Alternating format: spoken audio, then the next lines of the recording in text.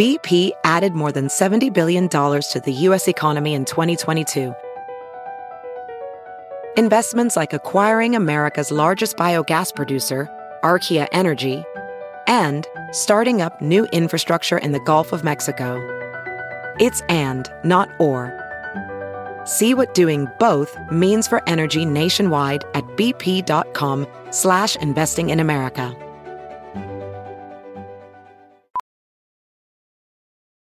As a professional welder, Shayna Ford uses Forge FX to practice over and over, which helps her improve her skills. The more muscle memory that you have, the smoother your weld is.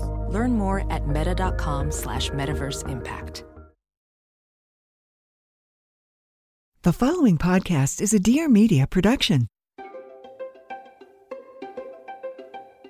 Hello and welcome to Raising Good Humans. I'm Dr. Eliza Pressman, and I'm welcoming the first episode of this new decade with Dr. Dan Siegel, who you've all met. And if you haven't, go back and listen to the first episode.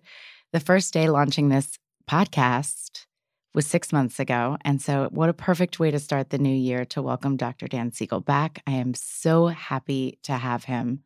Of all of your books, which I can't believe I'm saying this because I love every single one, this was it felt like home. This was absolutely beautiful. And I felt like you took the science of child development and attachment and parenting and made this elegant and easy, wholehearted book that is just beautiful. I don't know that we need any more than this.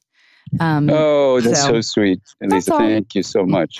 And I want to really talk about it and talk about some of the parts of the book that I think would benefit everyone to hear. And I hope everybody runs out and gets it. So what I was thinking is that so much of parenting, we long to get it right. And it's so dependent on this small cluster of building blocks that will wire your child's brain and relationship for life. And once you find that groove with this kind of North Star or intention, you really beautifully, and without the pressure of being a perfect parent, went through. So I thought, let's talk about what is the most powerful thing we can do to influence our children's wiring outside of, obviously, biology. Yeah, exactly. Well, this is what we wanted the core of the book to be, was that you can think, well, what is the essential thing I need to do in order to bring resilience and well-being and compassion to my child as she or he or they grow? And this is the wonderful thing about your reflections. Thank you so much. Is that, Payne Bryson and I, when we put this book together, we wanted it to be like, what's the essence? What's the core kind of inner stance you take as a parent? And so the simple thing to say, and it's what we named the book as, is that the power in parenting is in showing up, which we, tease apart into its component elements. But if you just remember that, showing up, it means, at least four things. It means things that have S's in them. So showing up also has an S. I'm a mnemonic nut. Yes, and it's fantastic. So showing up has four other S's. Four other S's, and maybe even a fifth that is sort of hidden in the book that some people will find, and I can tell you about it, so we don't have to make a quiz out of it. But the first is safety. So we have a long, long evolutionary history, that's at least 200 million years, where we as mammals, and, we're a particular kind of mammal, a primate, and we're a particular kind of primate, we're a human being. We have particular ways in which our young are born very dependent on us. And that dependency, requires attachment. And the first aspect of that dependency is that the safety of the child, keeping them protected from harm on one hand, and also not being the source of terror on the other hand, is embedded in the genetically determined way, the networks of connection and survival and physiological regulation. We can get into all that. But all of that stuff can be woven together as a set of networks that some people call the social brain. And in particular, it's the attachment networks that safety is the first S. When you show up, you're there to protect your child.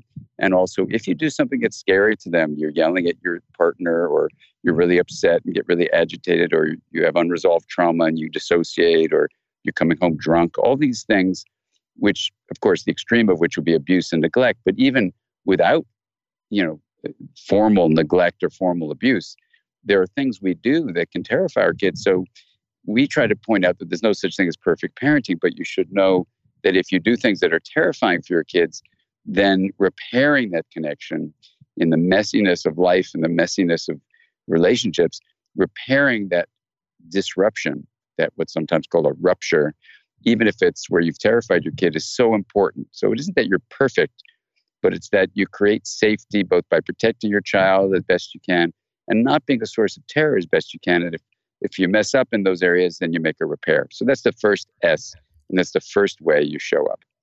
Can you give an example? Because this actually came up recently in another podcast. A parent was really struggling with how to, he lost it with his child and he wanted to apologize. But he also was afraid that if in apologizing, that he might lose his point, which he still felt very serious about. And I thought you had a great example of a simple way of apologizing when you've to sort of get ready for repair and be able to move forward, even if moving forward doesn't mean that you're giving in to your child's desire. Yeah, that's a really great setup in that other podcast you had. And I think it's what we as parents face, all the time, in sometimes small ways and sometimes really big ways. And when you feel and, have this addiction to acronyms, but one of the acronyms fantastic. I try to remember is the acronym PART, P-A-R-T. Like, what is the part we play in these important attachment-based relationships? So the PART stands for, the first part of it is the P, and that's presence. And this means that you're showing up, you're being there, so that you can allow the A, which is attunement.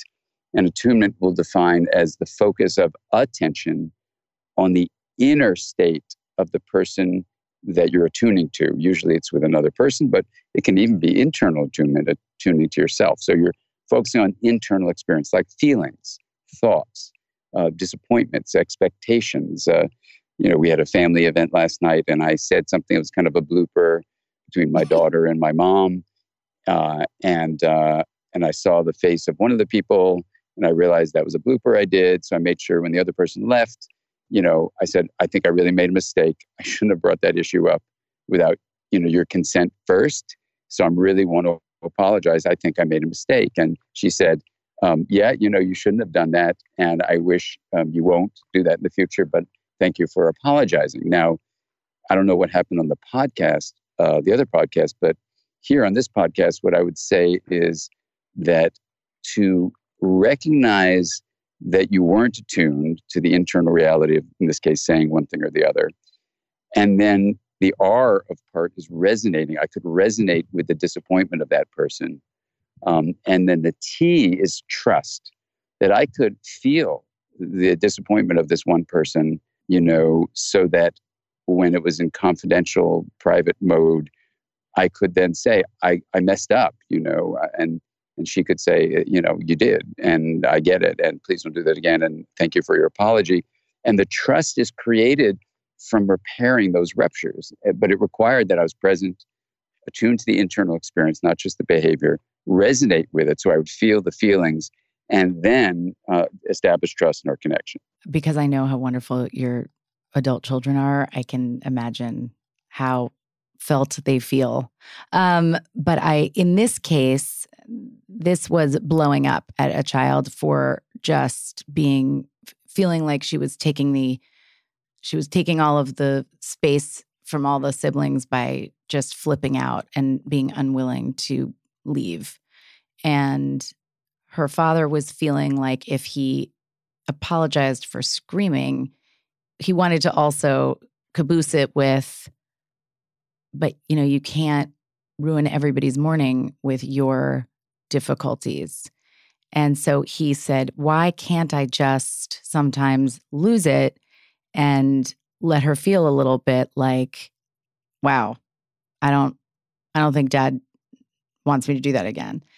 And so I think you address that very beautifully, because you can still apologize for being scary and blowing up and flipping your lid, as you say, without undermining your boundaries. Yeah, exactly. And this way, it actually really brings up the second S of showing up, which is seen. When he can recognize that his daughter was, upset about his blowing up. He can see that. So the word seen is really about attunement. It's about not just her behavior, but now recognizing the internal experience. So you can say yes to the feelings, but create limits, which is a no to the behavior. Mm-hmm. And this is, I think, the distinction, I think, as a parent, that's really helpful, is that, whether it's, thinking about the networks of engagement that we talk about in this book called The Yes Brain, or just thinking Also about connecting.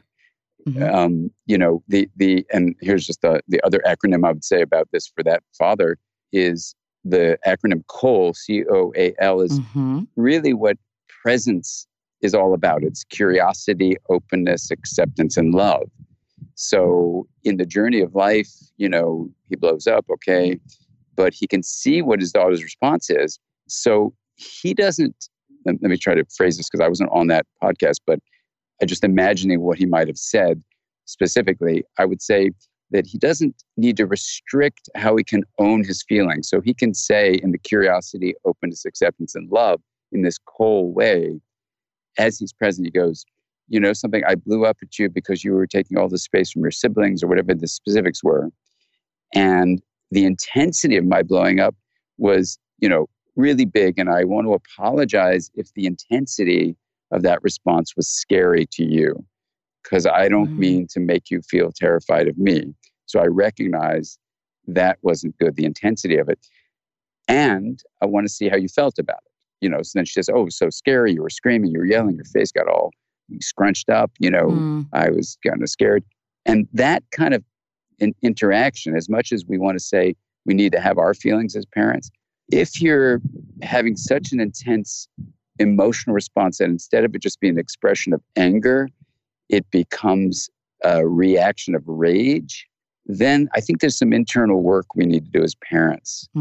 Because anger is a really constructive emotion that arises in us when something is happening that's not right. And we want to have it energize us and empower us to constructively, skillfully assert certain, whether it's parenting interventions or efforts to reduce social injustice or efforts to protect the environment. Anger fuels those protective behaviors that are really skillfully done and needed in the world. Rage is very different. One way of thinking about rage anyway, because there's lots of, these are just words, but when fury, and it's called infantile rage, is a state of incredible irritation that's out of control and leads to, whether it's family decisions or romantic decisions or friend decisions or business decisions or political decisions on the international front, whatever you're looking at, rage makes us unable to think clearly and make skillful decisions. And so they aren't even necessarily impulsive. They can actually be rage-driven, non-rational, unhelpful actions that we wouldn't call impulsive. They were reactive, but they can be very planned out. Right. And this is different from just, I flipped my lid, so I impulsively reacted. No, someone in a rage state can do all sorts of things as a parent or president or, a person who's running a company or, friendship. You can do this. We're just all human beings, whatever role we're in. So for this father, I would say the seeing part, the second S of showing up, would allow him to see, I need to see myself and I need to see my daughter, and I can take a cold stance, curious, open, acceptance, and loving, to allow us to communicate around this. And he has to be ready, to realize he's the adult in this interaction. And this is the difference. And it really, in some ways, brings up the third S of showing up, which is, soothing. That, in fact, it is our asymmetric role. Our children are not there for us to be attached to them in the sense that they soothe us. And a lot of parents, unfortunately, who have troubles, do this role inversion where they expect their child to be their attachment figure to soothe them. And that's absolutely inappropriate. Let's talk more about that. It happens so often, and even in the most well-meaning interactions, sometimes people need to hear more about the asymmetrical relationship. So, this is where, and it may seem like just a semantic discussion we're about to have, but let's just lay out some of the science. The word attachment is about a relationship in which you turn to what's called an attachment figure, to be safe, to be seen, to be soothed, this third S. So you develop the fourth S, by the way, of security. Now, when we're babies, we are attached to our caregivers. And as human beings, we have something called allo-parenting. Allo means other. Parenting is the caregiver. And what that means is we don't just have one attachment figure. Yes, the mother may be very, very important, and a primary attachment figure has a special role. But there are a few selective other attachment figures that play an incredibly important role for us as humans. That's not true with, let's say, a mouse or a dog. Those mammals don't have alloparenting. They have one caregiver, the mother. That's not true in humans. So for anyone listening to us, we need to realize we're meant to raise babies in community. And there's a really unfortunate misinterpretation of the attachment research to say it's only the mother and all the pressure goes on the mother for and month it's after also, year after year. Right. It makes people so defensive, and it really is important to talk about that expanded community. Yeah, because it's actually good for the baby, for the toddler, for the child to have more than one attachment figure. So that's the first thing to lay out there. The next thing to say in terms of this role reversal that we're discussing is, we say the phrase in science, the baby is attached to the attachment figure. So let's call it the parent, but it could be, a close relative. It could be a friend. Yes, we'll say parent just to simplify it. Yeah, to simplify it. So the baby is attached to the parent. The parent is not attached to the baby. The parent is not to be kept safe by the baby, or to be seen by the baby, or to be soothed by the baby. So when I hear this, and I know it's usually very innocently said, oh, I'm not attached to my child. Well, some parents actually literally mean it that way. I want my baby to serve this function for me. And they place themselves in the asymmetric role of wanting to have these S's from their kid. Now, that's a problem for a child, for sure. It shows there's something really not in at least understanding of the parent. But in as we get older, let's say as we move from childhood into adolescence, we start to have attachment figures where the relationship is more symmetric. So, of course, you can have it with teachers and with mentors who may not have it with you. So it's still asymmetric.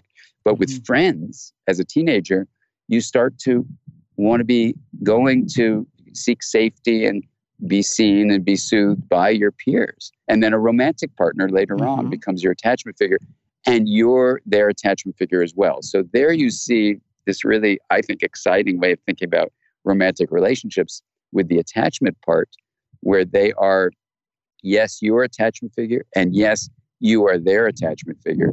And when it's only one way in a romance, that asymmetry, where it isn't shared in other settings with that figure, is a problem. So you see that too, where there's difficulties with that. But we have attachment throughout the lifespan. It just becomes symmetric as we get older. But for us as parents, if we have unresolved issues of our own childhood, then when the child-parent relationship is born again, when we become parents, the child in us can get activated. Right. And then we can, even outside of our awareness, have the emotional stance of, okay, here's a parent-child relationship. Yay, I can finally have my needs met. Well, Exactly. the one that's there is either Right. going to be your spouse who says, hey, I'm not your mom or your dad. You go, come on, please. Okay, fine. Well, then you have to work that out with them. But sometimes it's, oh, here's a parent-child relationship. Let me act in the child role here and get my kid to see me and keep me safe and keep me soothed. And when you look at it as these three S's that build when they're there consistently, or when there's, ruptures in them, they're pretty consistently repaired. So there's no such thing as perfect parenting. Then what you want to do is allow a parent to put words to these things so that they can say, oh, wow, I've got my own work to do with my partner. I've got my own work to do in my journal writing. I've got my own work to do with my therapist. Right. Whatever it is, as my daughter once said to me when I was trying to work something out that I described in this book, Mindsight, she goes, why don't you work that out on your own time, not between your son and your daughter? And she was absolutely right, her 9-year-old wisdom.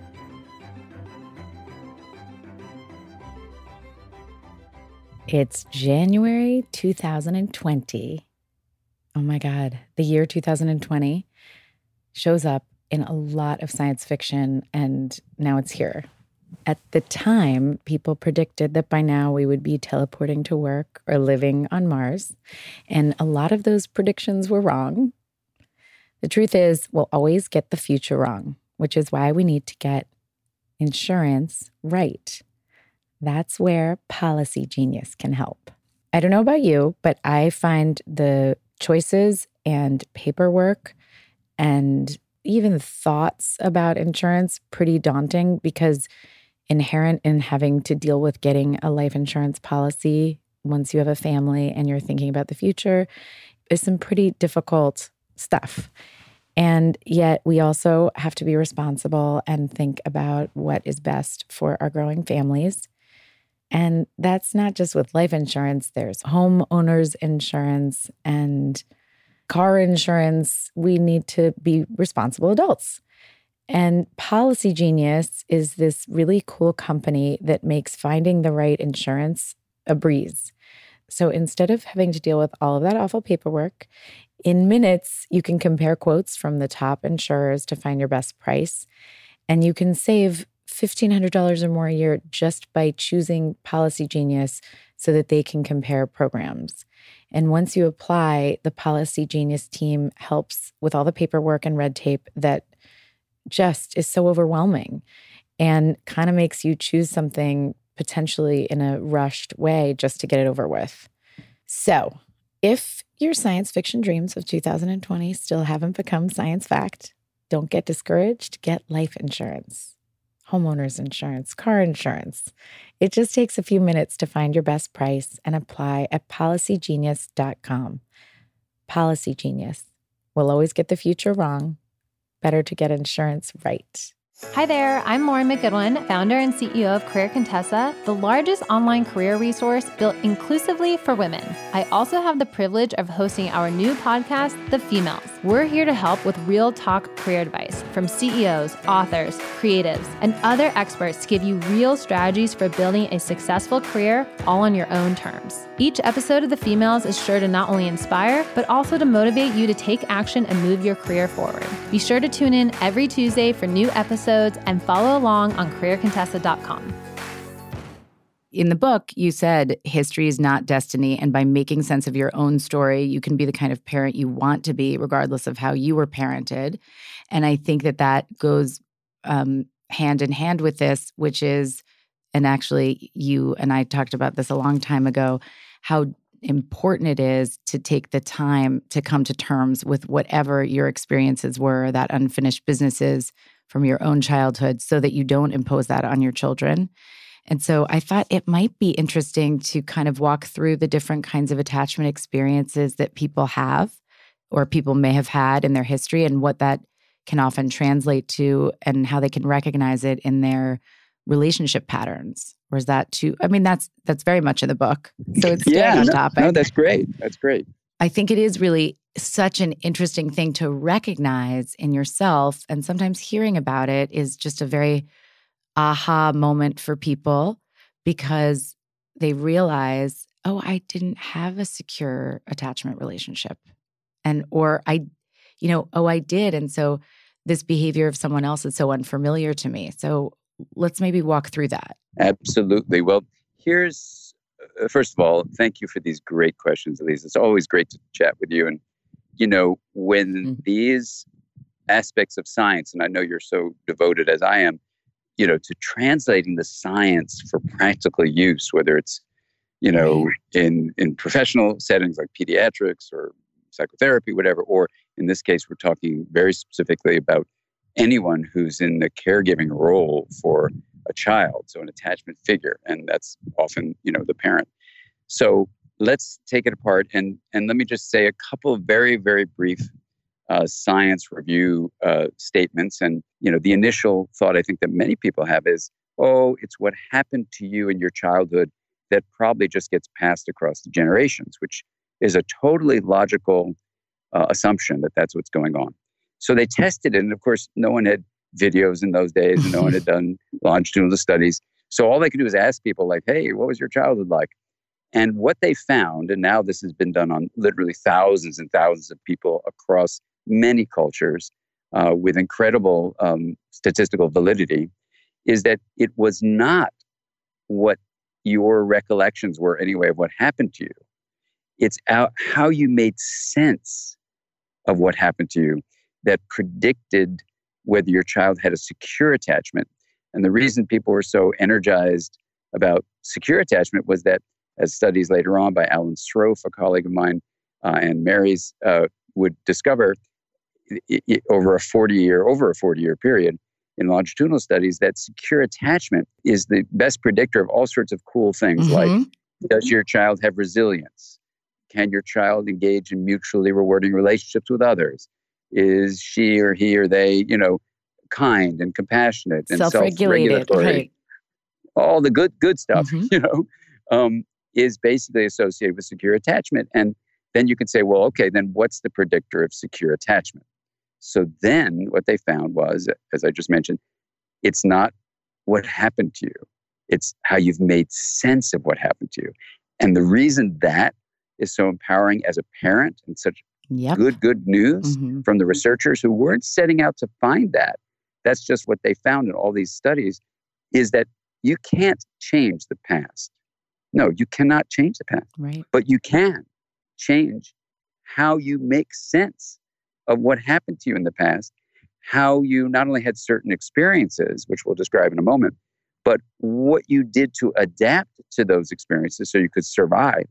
So now as you understand what happened to me, what I did to adapt to what happened to me, now I can actually alter that adaptation because I understand it, because I'm making sense of it, and free myself up so I don't just imprison myself by past adaptations. And that's why what we're about to describe is so crucial. When Mary Hartzell and I, my daughter's preschool director, wrote the book Parenting from the Inside Out, it was with this finding after I wrote it up in a book called The Developing Mind, which is now going into its third edition soon.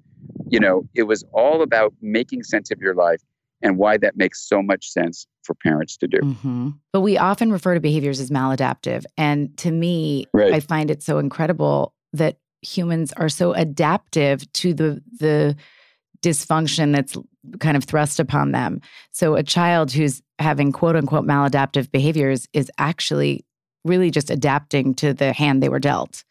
And so I think that's what you're covering is, as you go through these different attachment styles, is something that we have often looked at as a maladaptive behavior, but actually they're adapting quite beautifully to this crappy experience they're having. Yeah, exactly. Well, let's say that point you're making is incredibly important. And as we tease it apart in what we're about to discover, we'll see that, and I tend to use the word strategies of attachment or models of attachment rather than styles, because my teacher, Mary Main, would always edit when I would send her my stuff before I'd publish it. She said, Dan, attachment is not a shoe. Let's say you're, a 1-day-old. Okay, you've been in the womb. Now, in the next year of life, let's say, you're going to have repeated interactions with your caregivers. And your brain is going to have a strategy to adapt to what those experiences are. So the first thing just to say from a brain point of view is that genes set up the connections in utero for what the brain is going to have as its interconnections among the basic cells of the brain, the neuron. Now, when the baby's out of the womb, in fact, even before they're out of the womb, experience starts shaping those connections. But it's in a big way, experience starts shaping those connections. And it does so in two ways. We don't need to get into the big details, but one is that genes are saying, hey, produce lots of connections, like for the visual system.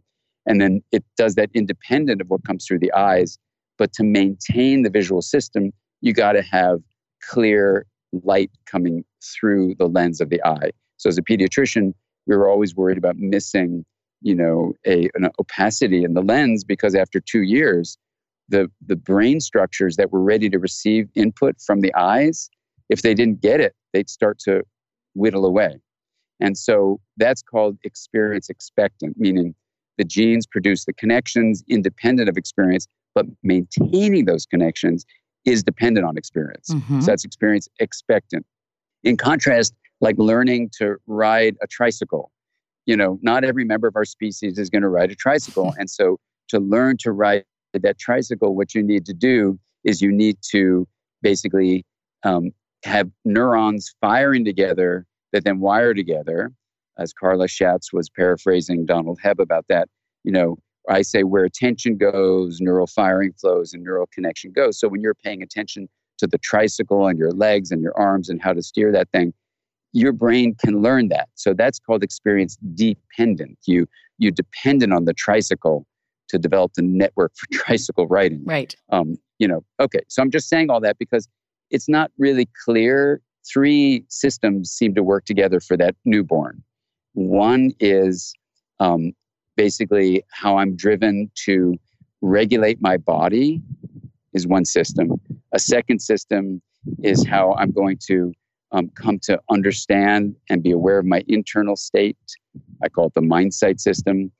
And the third system is the system for what's relevant, or some people would say it's the reward system, but there's a debate about that. But it's called the salient system. What's really important. So you get this net 3 systems that are somewhat independent, woven together in these attachment experiences. So what's relevant and rewarding, what's developing a sense of the internal mental state of others first, and then myself second. And then third, how I regulate my body, which includes regulating my emotions, because emotions and the body are very linked. So those 3 networks are what we mean when we say social brain. And when we talk about the attachment networks, it basically is these 3 really exciting and important systems that get woven together. So now when you think about it that way, you're 1 day old. Right. Your interaction now with your caregiver, and let's just put it as one person, your interaction with him or her or they, that's going to be shaping the way these 3 networks become woven together. And the simple way of saying it is when you show up by being safe, seen, and soothed, those networks are beautifully integrated and well-developed. What that means, integrated, is they become differentiated from each other and linked. And so they function as a synergistic whole with incredible capacity for flexibility, for empathy, for compassion, for insight, for self-regulation, self-soothing. And so for that baby, that's called secure attachment. When you basically have those 3 S's, and when there's a rupture, it's repaired, you develop this overall model by 1 year of age. Right. You've developed a strategy which basically says, hey, I see my inner world is knowable by another.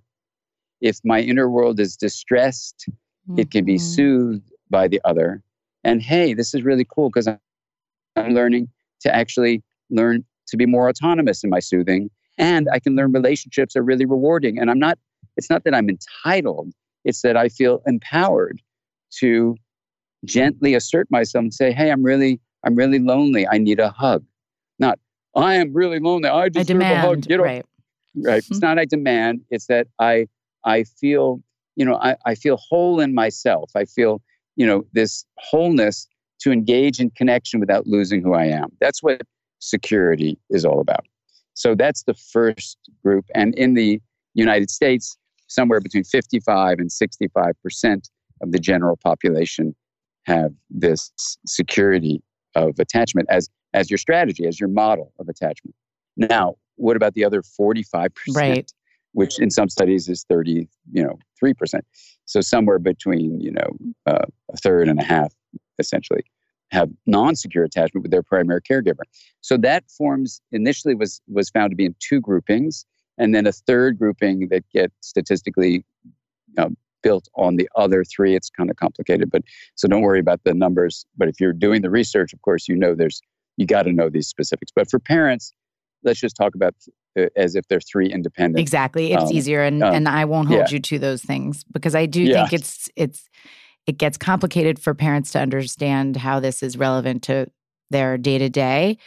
And I think that's because it gets bogged down in the semantics in the research, which is really still confusing. Yeah, it is. But the general finding, especially as a parent knowing this, or if you're a therapist helping people with this, or if you're on the parent journey to make sense, this is what's so exciting about knowing the science, extracting the principles of the science, having done this for over 25 years with patients, helping them move from insecurity to security, and then being able to translate that as an educator. So that's basically what we're going to summarize. So the first grouping is about 20% of the population. So again, remember 45 to 33% non-secure. Now we're going to talk about overall 20% of the overall grouping. So it's a much higher, obviously, percentage of the 45%. So 20 of the 45% basically have what's called an avoidant attachment. And here, what happens is, it isn't that you weren't kept safe. So the first S is met, but you're not really seen and you're not really soothed on any reliable basis. So those 2 second S's of showing up are not there. So therefore, you don't develop security. Security requires the first three to be reliably there. And when they're not there, repair, repair, repair. We couldn't say that enough. No one's perfect. There's no such thing as perfect parenting. So you can relax. But the idea is to know these three S's so that you repair them when they're not being offered. So that is what helps develop security. And even Ed Tronick's beautiful work on rupture and repair shows that it's those repair processes, not that you have to make the ruptures happen, because they're going to happen. Right. It's the repair processes that build resilience for your child. Yeah, actually, I'm so glad you said that. It really does build resilience for your child, but you don't have to go out of your way to make it happen, because it will happen. And it's important, because it's going to happen, to say, rather than, oh, I'm a terrible parent and beat yourself up for this, you can say, it's not my fault, but it is my responsibility to make a repair. And now what you do, and this is, I think, the exciting thing, is instead of seeing these ruptures as burdens to your parenting or problems with your parenting, just see it as the innate, natural messiness of human relationships, whether it's with your kid or with your spouse or a romantic partner or anyone. And that instead of seeing it as a burden, oh my God, terrible, terrible, terrible. No, take a deep breath. Remember what Elise and I are saying now, that you are a human being, that ruptures happen, and then instead of seeing them as a burden or you've done something wrong, see them as an opportunity to engage in the reconnection process that is often called repair. Now, repair implies something's broken, so you can sometimes get a bad feeling of that, but reconnection when there's been a disconnection, maybe is a more neutral way of saying it. I actually really hadn't thought about that. I think that's a really important point. The repair is not meant to suggest anything is broken, but just it's a reconnection from that. It's a reconnection.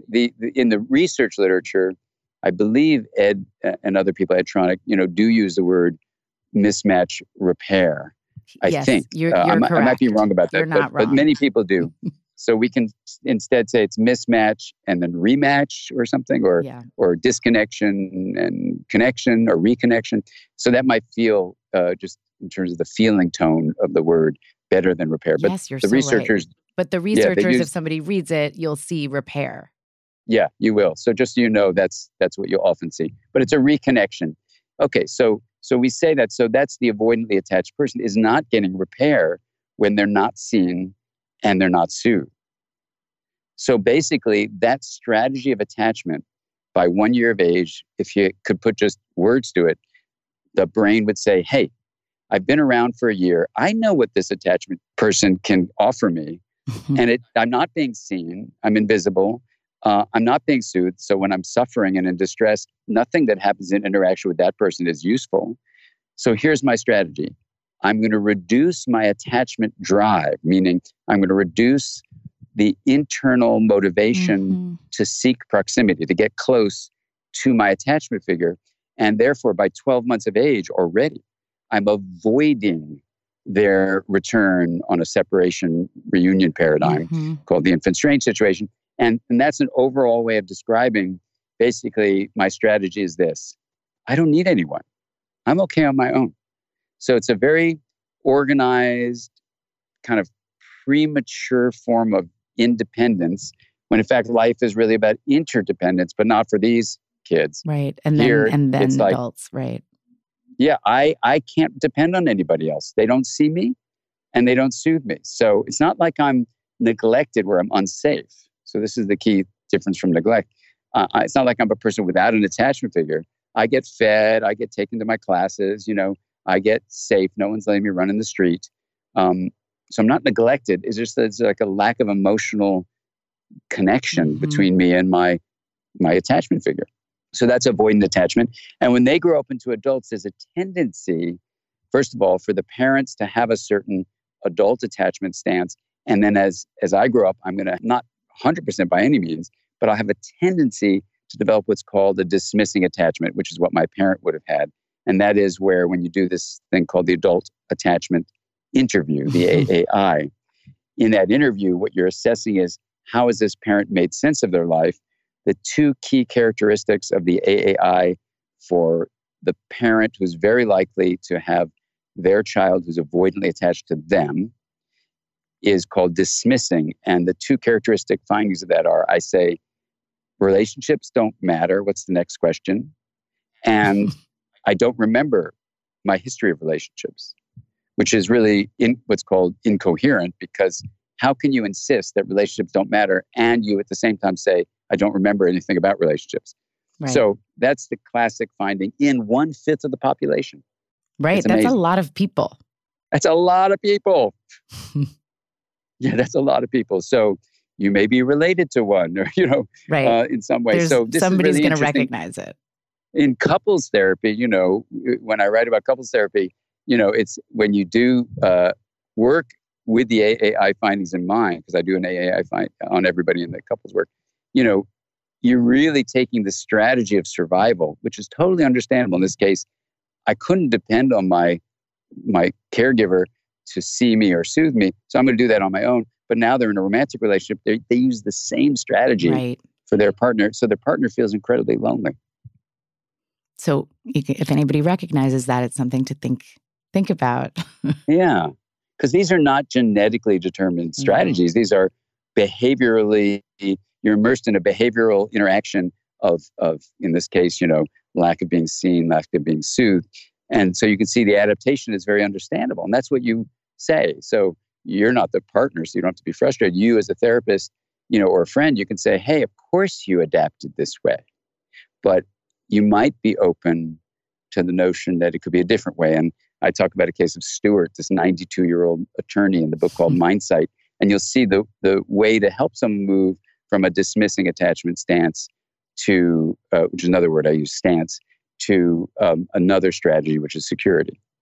The next form is about 15% of the population, 10 to 15%, depending on the study. And this is called ambivalent attachment, sometimes called resistant. Here, what you see is, unlike the avoidance in the reunion, here you're seeing the child goes to the caregiver on reunion after separation for 3 minutes and then clings to them. And when you study them in the first year of life, sometimes they're seen, sometimes they're not seen. Or sometimes when the parent is trying to interpret the inner experience, they project the parent's own mental state, like fear or anxiety, onto the child's state. So let's say a child is really hungry and a little bit distressed because they're hungry. The parent responds with fear because they're afraid they're not going to do a good job as a parent, or they don't know what the signal means. Well, now because of what's called the mirror neuron system, which should be called the sponge network system, the child sponges up, the fear of the parent when they're just feeling hungry. Right. So we learn who we are through the response of our caregiver. So now I'm learning that when I'm hungry, I'm really scared. No, or am I scared? Or are they scared? No, I guess it's my fear. No, that fear, And so now it's like all this inconsistency for the seeing part. That's right. And of course, the soothing part is sometimes there and sometimes not. So this situation leads to a strategy of basically, if it could speak with words, it would be something like this. By 1 year of age, hey, my caregiver sometimes shows up, sometimes she doesn't. Basically I'm safe, but I'm not really seen. Or if I'm seen, is it really me or is it them? Or, so I develop a strategy of increasing my attachment drive because I never know if I can rely on my parents showing up. So I've got to increase my drive to seek proximity to them. Right. And the internal state is one of confusion, whereas the internal state for the avoidant is one of disconnection. And so they're very different strategies. Very different strategies. And again, you can think about these things and think, oh, do I recognize this feeling or this experience or this strategy when I'm responding? And I love how you said we learn who we are through the response of our caregiver. I love that because it's important to remember that even, again, like the parent who is trying to interpret based on their own feelings instead of thinking about what's going on with their infant is kind of wiring a different kind of experience and a different knowing of oneself and ambivalent one. Exactly. Well, then that's exactly what the ambivalence is. Like I have mixed feelings. I really, really want my caregiver, but I really can't depend on them being there in a reliable way. They're not going to show, but maybe they will, but maybe they will. But maybe they will. Right. It's really, and like that gives you a stomach ache. Just thinking about it. Yeah, like that. And the adult attachment interview of the parent of that child's who has that attachment to that parent, because the child will have a particular attachment to each caregiver. This is a crucial thing. And it's support for why we know that attachment, while it's influenced by your epigenetic controls and genetic issues, it's not determined by those. And we can talk about that in a moment. But here, the adult attachment interview finding is one called preoccupied. So unlike the dismisser who says relationships are not important, here the adult actually is preoccupied. I call it leftover garbage, with leftover issues, not so much of trauma and loss that we'll get to next, but leftover garbage. Like my mom liked my brother more than me. Right. She still does. Blah, blah, blah. And I'm 50 years old, it's like, okay, buddy, work on it. So here's where you see you can work on your preoccupied stance. You can work on your dismissing stance. Those are all changeable as adults, or for a kid, you can work to help move them from avoidance in the first case and ambivalence in the second case to security. These are called working models because they can be worked on throughout the lifespan. So those were the two that Mary Ainsworth found in the initial Baltimore study. And then what happened was Mary Main studied with her, got her PhD, then went to Berkeley. And then she found a third category. So in addition to finding the adult attachment interview findings that it's not what happened to you as an adult, but how you've made sense of it. Another absolutely fundamental finding from Mary Main's lab at Berkeley is that of disorganized attachment. So just to parenthetically mention for anyone who's interested in the details, you get a secondary classification of secure or what's called insecure avoidant or what's called insecure ambivalent. Those are, in this case, when you get disorganized, we'll mention in a moment, you get the secondary one of those other three. And the way to think about it is those are the organized aspects of attachment: organized security, organized insecure avoidant, organized insecure ambivalent. The child, just like you said, Eliza, the child did do the best, developed this organized approach to what they were given, and they did the best they could with an organized strategy. And that's important to recognize. In the group we're about to talk about now, which in a non-clinical population can be 5 to 15%, depending on the study. In high-risk groups, it can be over 80%. So, and this is the most distressing grouping because it has the most difficulty in life, the most trouble with regulation, the most trouble with relationships. So while ambivalent attachment may have a tendency for some anxiety, but it's not like a form of psychopathology, it's just a tendency. Or the avoidant grouping has a tendency to be controlling and disliked by their peers and be isolated, and that's a tendency to be that way, we would in no way identify that with pathology. In disorganized attachment, it's actually different. Here, there is a clinical finding that's very, very significant of clinical levels of what's called dissociation. And dissociation is coming from the regular English term disassociation, meaning usually associated things are disconnected from each other. And this has to do with things like your connection to your body, your feeling of connection to memory, your feeling of being real or feeling of being yourself. Those are all aspects of clinical dissociation, which sadly people with a history of disorganized attachment, they do get difficulties with dissociation. They do have marked trouble regulating their emotions, especially under stress. They do have difficulty having mutually rewarding relationships with others. So you can see where, this is the most concerning group. And if someone were interested in, preventative work, you would for sure want to start by identifying people with disorganized attachment, help them move to even an organized form of insecure attachment right. has less disruption to life than the disorganized form. So now you're saying, you can say insecure versus secure. Now we're saying there's organized versus disorganized. And I think worth saying that for the most part, disorganized attachment is highly associated with abuse. Is that fair to say?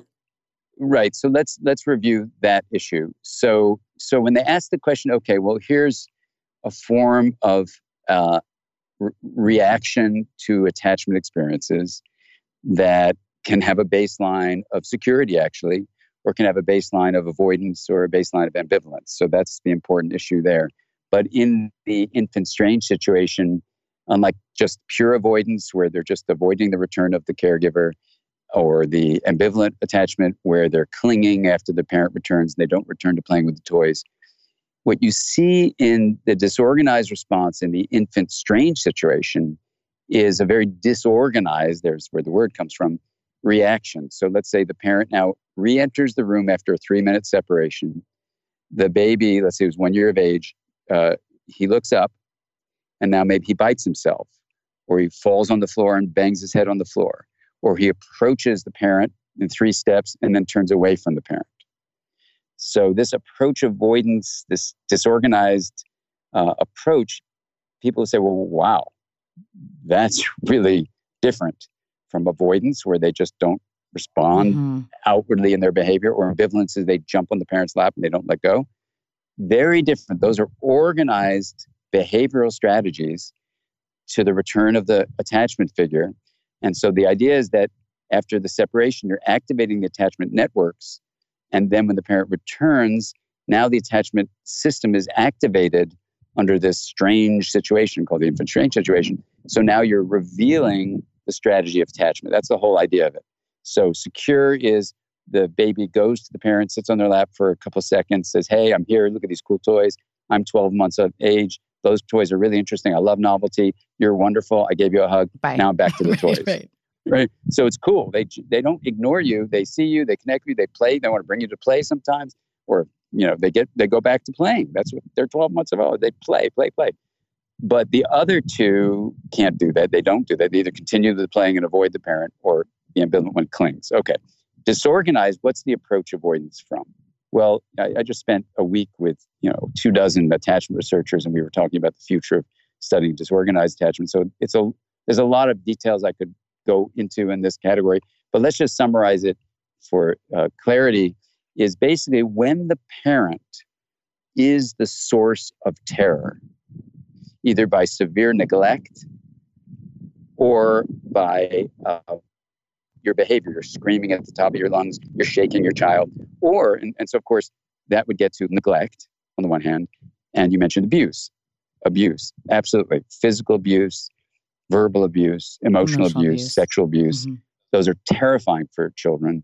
They lead to disorganized attachment on a high level, for sure.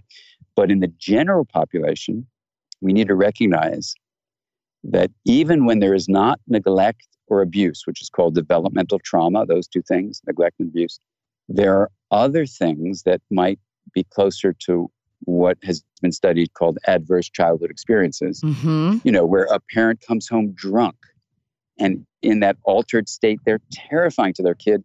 Even if they aren't intentionally trying to terrify them, they're still terrifying. That's one example. A parent who dissociates can be terrifying to a kid, even if they're not abusing the child. And that there can be such a huge impact in a positive way by having a parent who is, or a caregiver who can provide those 4 S's. Yeah, absolutely. Well, here's I agree with you totally. And here's just a way to summarize the overall thing. First of all, the adult attachment interview findings for those parents that create these terrifying experiences for their kids who then develop disorganized attachment.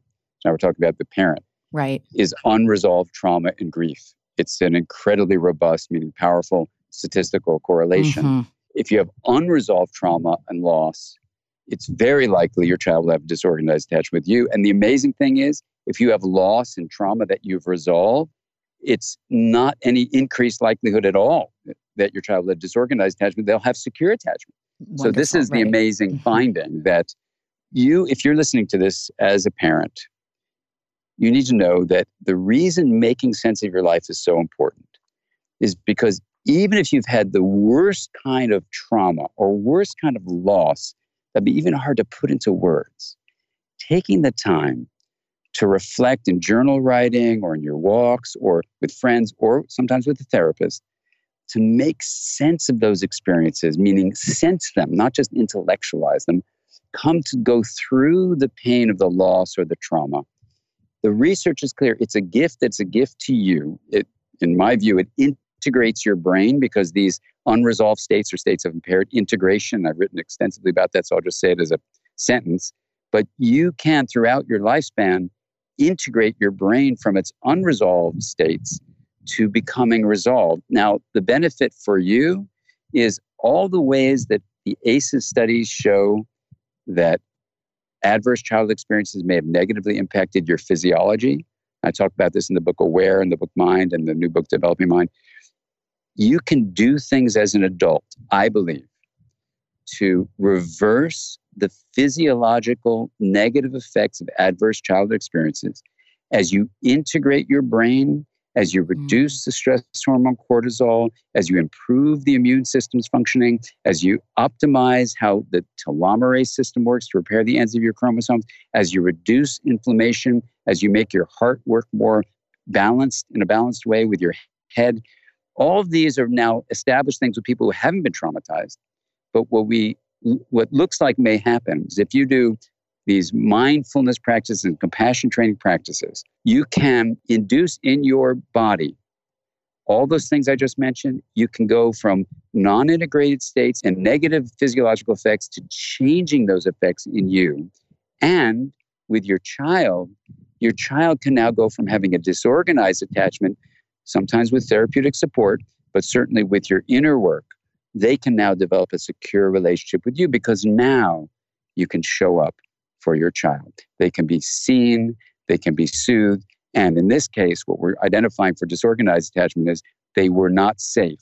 You may not have protected them from harm, or you may have, but you were the source of danger. And that led to a paradox in your child's brain where the attachment system says, go toward my attachment figure to be protected. The deeper survival reflex from our reptilian days says, go away. You have one body, you can't go both toward and away from the same person. That's the approach avoid issue. So you collapse. There's a collapse in the organized strategy of attachment. The beautiful news from attachment research is even if you haven't been able to show up for your child now, with all the information we're providing you, with the power of showing up, with parenting from inside out, or learning more of the science, you can, because of neuroplasticity, change the way your brain and its body function to bring integration and well-being into your life and security available for your child as you show up for them. And that is why when you read The Power of Showing Up and you think about these things, it's a happy, to me, there's a beautiful message, because what is the point of thinking or learning about any of these things if you cannot change any of it? And that is why I love what you're saying. I love what you're writing. I love this science, because we really do have power here. And so Dan, I hope that you'll do this again. I hate to, Of course. I hate to torture you all the time, but I can't get enough. It's a pleasure. And I really love this book so much. Honestly, I thought nobody has done this yet. Nobody has taken that science and made it actually so, it's almost like from page to stage in theater. Like it really takes the science into how does this matter for what I can do as a parent or a clinician or fill in the blank, but certainly as a parent. And I love that. And it's also, so many people interpret this science as a depressing side of things when it is the most heartening science, I think, out there. Absolutely. That's a beautiful, beautiful way of summarizing it. And I hope this has been helpful for everyone listening. And let's do some more whenever you want to. It's been really fabulous to be here with you. And now for listener Q&A. The first question is, my 12-year-old son was invited to a movie, dinner, sleepover birthday party, and we just saw the same movie yesterday, and he's not keen on sleepovers and is conflicted about whether or not to go. I told him not to just think of himself, but I'm leaving the decision up to him. The party is not just about him. It's about celebrating someone you're friends with. What do you think? How can I advise him and frame it? Well, since we just had this discussion with Dan about the 4 S's, let's use that as the guide. So you want to make your son feel safe. And he told you that he was conflicted and you were open to having him share that with you, and letting him know that he can share his thoughts and feelings means that he is safe with you and you can help him feel seen. And this is where you may want to let him know that you see where he's coming from and who he is. You did tell me that he's not a sleepover type. And so it might be a great opportunity to say something to him like, well, it seems like you're in a conundrum and it sounds pretty tricky because you're not a big fan of sleepovers and you already saw this movie. So I wonder if you're kind of feeling a little bit like it's a burden instead of a fun celebration. And then you might, that was just an example. I never want to say what to say, but just something that lets him know you get him. And then that soothed part, you might say, I'm here if you want to talk through this or just relax for a bit before worrying about it. Or you might say something like, do you want my advice or do you want me to just listen? Which is also totally fine. And then that secure part, which is, I love you and I absolutely trust that you can make a good decision about this. Let me know if you need my help. The tough part is that if he doesn't want your advice, reminding him that parties are not just about him, but celebrating a friend, while a very important message, if he's not looking for your advice or that message, he may feel shamed into going this time, but it's not likely to give him the bigger life lesson that you're probably looking for. And that's something that we all fall into very easily, which is we want to kind of get our kids to understand how to see things so badly that sometimes we can shame them into making a good decision. But we really want to help them make those decisions on their own. And if we say it's your decision, then it needs to really be their decision. You can also say, you know what, I'm going to call this one. I'm going to have you go because I think that this is important to share with your friend and imagine how he feels. So it's my decision. But if you're really giving him the ability to make that choice, it's not really his decision if you're saying, I'm going to let you make this choice. I hope you'll make the right one. You know what I mean? So either way is fine. And I think it's a great opportunity, as many of these things are, to use those 4 S's as your guide and check in with yourself to make sure that you're not saying one thing, but actually there's a different message in there. The second question is, hi, Dr. Eliza. I'm hoping you can answer my question either here or on the podcast. Here means this was a DM message. I have a 6-month-old daughter and I'm staying home with her this first year, but I'm torn about going back to work when she's 1 and putting her in preschool. I'm just feeling like I want to get back to work for mental stimulation and more socialization, but I just feel so selfish doing that. I know going to daycare or preschool would be so hard for our daughter, and I don't want to do that to her. At what point am I doing what's best for her versus me? I want her to be happy, and I'm happy staying at home, but God, it's just so hard to make the decision. Should I wait until she's 2 so it's less traumatic? Also, she's going to be our only child, so I'd like to get her a lot of socialization.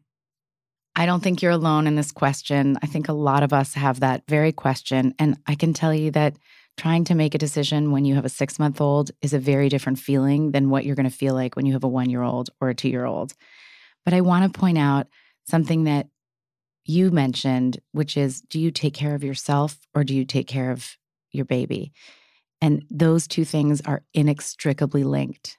And this is something for you to really think about from now to eternity. A mom who is taking care of her mental health is taking care of her baby's mental health. So if you can somehow think through what will make you a more present mother, then that decision is going to be a better decision, because children will adapt in safe, healthy daycare settings. You want to make sure to find a high-quality program and make sure that all the caregivers are wonderful and loving and kind and attentive and qualified. And then they're going to be just fine. You might also decide you will be in mental anguish if you are separating, and so you'd rather just be there. Neither one is going to be the right answer for me to give you, because I cannot know what you are going to feel like. It's a little bit like you put your oxygen mask on first. I just flew yesterday, so it's on my mind. But when we get that direction of put your oxygen mask on first, it is specifically so that you can breathe and take care of the people that you need to care for. Otherwise, just to take that further, if you're passed out, you can't take care of anyone. So I wish you luck. And remember, this is all going to change daily, these emotions of having a newborn. And congratulations. Thank you for listening, and please join me next week when New York Times bestselling author Peggy Orenstein is going to talk about boys and sex, young men on hookups, love, porn, consent, and navigating the new masculinity. Our culture pays so much attention to how we raise girls through puberty and all of the topics that we're going to continue to dive into. And in fact, Peggy Orenstein wrote a best-selling book called Girls and Sex. So now we're going to have a conversation starter for the much-needed discussion in this Me Too era on raising good men. Thank you for trusting me and for listening. And please send questions in through my direct message on Instagram at Raising Good Humans Podcast. I have so many of them and I really enjoy them. And I'm doing my best to make sure that I get to all of them, albeit a little bit more slowly than I'd like. And for more highlights, follow me on Instagram at Raising Good Humans Podcast. And if you enjoyed this episode and are in the mood, feel free to subscribe, rate, and write a little review. Have a wonderful weekend and a happy new year.